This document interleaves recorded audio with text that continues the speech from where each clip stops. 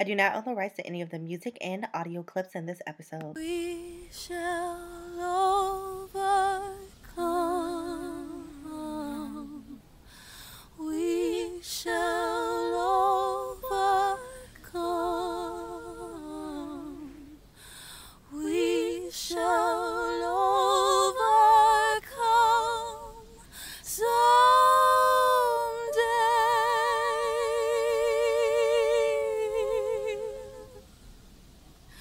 Sing a song full of the faith that the dark past has taught us.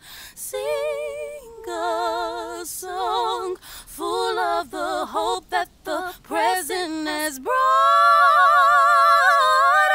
us. Lift every voice and sing till earth and heaven ring. Let us march on till victory has won. What's up, Slate Nation? It's Erica Celeste signing on. And if you couldn't tell by my voice, I'm not my normal cheery self because I am bothered. I am angry. I am sad. I am feeling a lot of the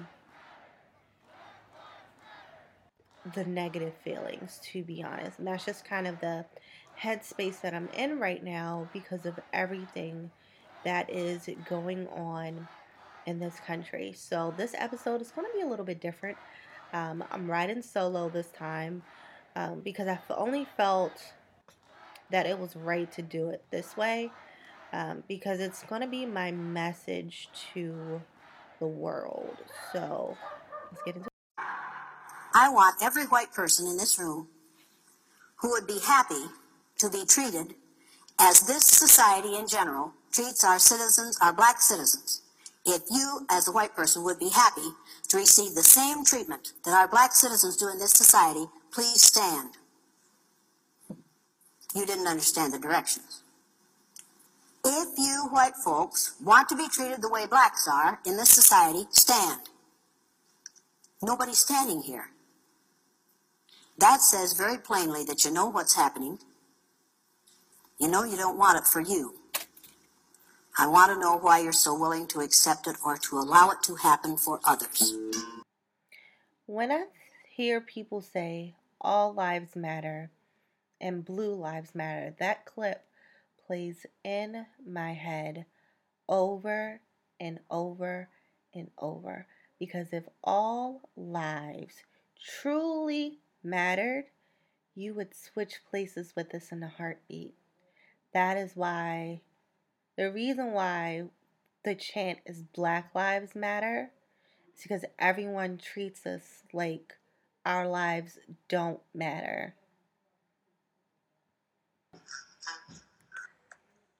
Well, Senator Booker said it. In the last couple of days, I've been saying America is raw right now. Her wounds are exposed. The reality of it is that the life of a black person in America historically, and even most recently with Mr. Floyd,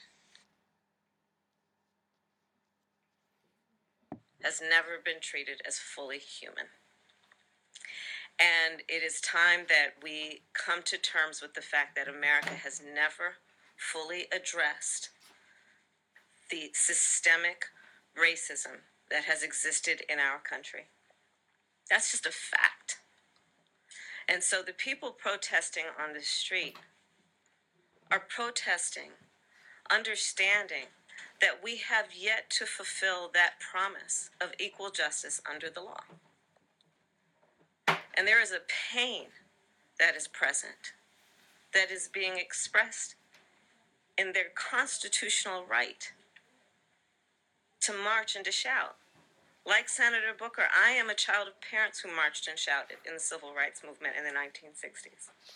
I would not be here as only the second black woman elected to the United States Senate were it not for those folks who marched and shouted for justice. I would literally not be here were it not for those folks who took to the streets. My parents had their stories of how the police were turned on the marchers, but they still marched. And it was their march that laid the path for me to be here today, to speak at this moment, and to speak to this moment. And as a former prosecutor, a profession I chose because I also, growing up the way I did, knew how law enforcement had a long history of enforcing laws indiscriminately and often based on race and racism. That's why I chose to become a prosecutor. And I can say with full certainty that it is time that the leaders in this United States Senate, in this United States Congress, take action to reform a criminal justice system that for far too long has been informed by systemic racism and by racial bias. It is time that we say that bad cops are bad for good cops. It is time that we say that one should not be subjected to the indignity of being told to get on your knees and put your hands behind your head simply because you are walking while black. And it happens every day in America. There's not a black man I know, be he a relative, a friend, or a coworker or colleague, who has not been the subject of some form of racial discrimination at the hands of law enforcement. Not one I know. And I'm talking about people at every level of life, including people who graduated Harvard and Stanford and you name it. And the only thing that is common among them is that the color of their skin is black. That's why the people are marching in the streets. And the reality is that our economy based on race. This is happening at a moment in time where we have a so-called commander-in-chief who also has the title of President of the United States, who I promise you will never speak the words Black Lives Matter.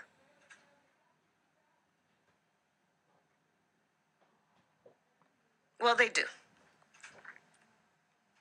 So this is a moment in time where this co-equal branch of government has a responsibility to stand for the principles of those words that are etched in that marble building across the street, equal justice under law. And to do it in a number of ways, understanding that the policing issue is the tip of the iceberg. It is underneath it is also these issues of longstanding racial disparities based on housing, based on education, based on public health. But right now, this is the moment in time to address the issue of policing. And so the package of bills that Senator Booker and I and so many of our colleagues are pulling together is specifically to address that, because it must be addressed. It is a pervasive issue, and it's 30 years after Rodney King. And the chants and the marches and the songs are about the same issue that we were marching for back when my parents did in the 60s and when we did after Rodney King 30 years ago. So now is the time to act. Leader Schumer, I thank you for your leadership of our caucus and your leadership as a great American leader on an issue that has too long plagued us and that we have the power to address. Thank you. Senator Duckworth. When we say Black Lives Matter, make sure that we're talking about all Black lives. Breonna Taylor still is not receiving her due justice. No one's been fired. No one's been suspended. No one's been charged. Nothing as it relates to those individuals who took her life has happened to them. Their names are Sergeant Jonathan Mattingly, Brett Hankinson, and Miles Cosgrove. We also lost another Black life, the life of Tony McDade. And that story didn't even make national news. Another life that was literally just lost. Since I recorded this, tomorrow will make it a week. The day this episode airs originally will make 1 week since Tony McDade was shot in the back by a police officer. No warning, no announcement, just shot. And the reason why we haven't heard this story is because Tony is a Black trans male. So we need to make sure that we make our voices heard for all of those individuals and don't let them get lost in the system. Because what's the saying? I'm Black first and then something else last. I hear a lot of my friends who identify as LGBTQI or A+, wherever you fall or don't fall on the spectrum, however you choose to identify yourself or your spirit tells you to identify yourself or not identify yourself as. They always say that I have 3 strikes against me. I'm Black. They state their race, their gender, and then their sexuality or sexual orientation. They're still Black at the end of the day. So let's make sure that we're doing everything in our power to not only make sure that we do all that we can for George Floyd, for Ahmaud Arbery, for David Meati, that we also do the work for Breonna Taylor and Tony McDade. Because all Black lives matter. Black lives matter. Period.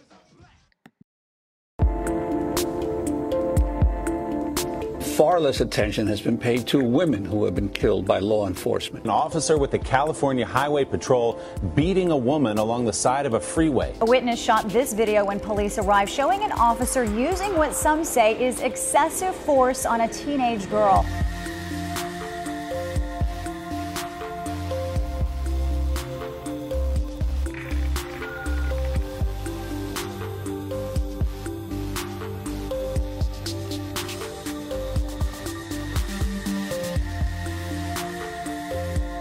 The $4.5 million settlement with the family of Rekia Boyd. She was an innocent bystander who was shot and killed by a Chicago police officer. And tonight, the family is troubled that the officer is still with the department. After just 4 days, a Cook County judge finds a Chicago police detective charged with killing an unarmed woman not guilty on all charges.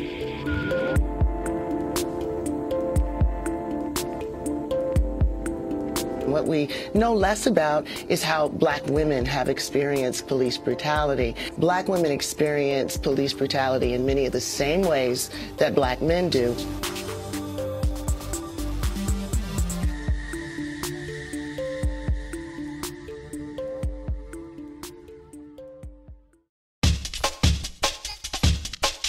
All oppression is connected. Stonewall was about rebelling against police brutality. We all have that in common. We have this arm of white supremacy that is up against us. Hi, my name is Diamond Styles, and this is A Word: Why Violence Against Black Trans Women is a Civil Rights Issue. I am the culmination of red, velvety, country Mississippi women and a queer community of gay men and lesbians that showed me how to survive through scarcity, that showed me how to find the joy in all of this silly oppression. I was the first Black trans woman to attend Jackson State University in Mississippi, and they put me in a male's dorm. But what they didn't know is that they were exposing me to violence. People were trying to throw boiling water on me. any place that I was trying to be a normal person, there was a risk of violence, risks of sexual assault, a risk of anything. We can't even get a break because every couple of weeks, one of our sisters are dying. The people who are killing us are the men who we are engaging with. Because we are Black trans women, we engage with Black men. Just like white trans women, they engage with white men. Because of our lack of economic, social mobility, we don't have certain protections to keep us safe as other girls. We don't have the resources to get the surgeries that makes us a little bit more passable. I think that every community has a level of transphobia in it. When it comes to Black men, it's so many levels to why men uphold patriarchy. And for me, I think we are just a casualty of that. They're scared, they're fearful, they're so policed in so many different ways that when they lash out, when they haven't worked through the trauma, when they haven't worked through their exploration, when they don't have anybody to talk about this without being judged, usually we are the ones who have to be the therapist, has to be the experimentation, have to be the person there who gets the negative. And sometimes when it's somebody who is traumatized and trying to deal with this stuff and explore these things, we're usually the casualty. No justice! No peace! No justice! No peace! At least with cis women, there is a buffer. They're not being saved. They're not being saved, but there is a moral buffer that says you are not supposed to beat your woman. But with a trans woman, that is taken away because you have chosen to totally denounce your malehood. Everything that comes to you, you deserve. It's so many Black trans women out here doing amazing work. So we have the amazing people on Pose, you know, the producers, the directors, the actors who are doing this image activism, allowing a trans character, a trans person to come into people's homes on television and connect to their stories. But then there's people on the ground with my organization, Black Trans Women's Inc. We're just creating programs to help more directly Black trans people. Recently, the NAACP voted and passed a resolution that said they want to make us a priority in protecting us. This is the NAACP. Now, have they rolled out any policies? I don't know, but they did take the step in publicly saying and voting and passing this resolution that said that they want to center Black trans folks. And I really appreciate that. I think it's a great direction to be going into. The resolution is to be more empathetic, understand the resource that you have in regards to what we can show you of how to get us off and under this oppression, and understand that the oppression that we are going through is connected to everything else. When we talk about decriminalizing sex work, when we're talking about poverty and housing, if you're centering us and you're building programs to solve those problems, I think we're an amazing resource, and I think they're sleeping on us.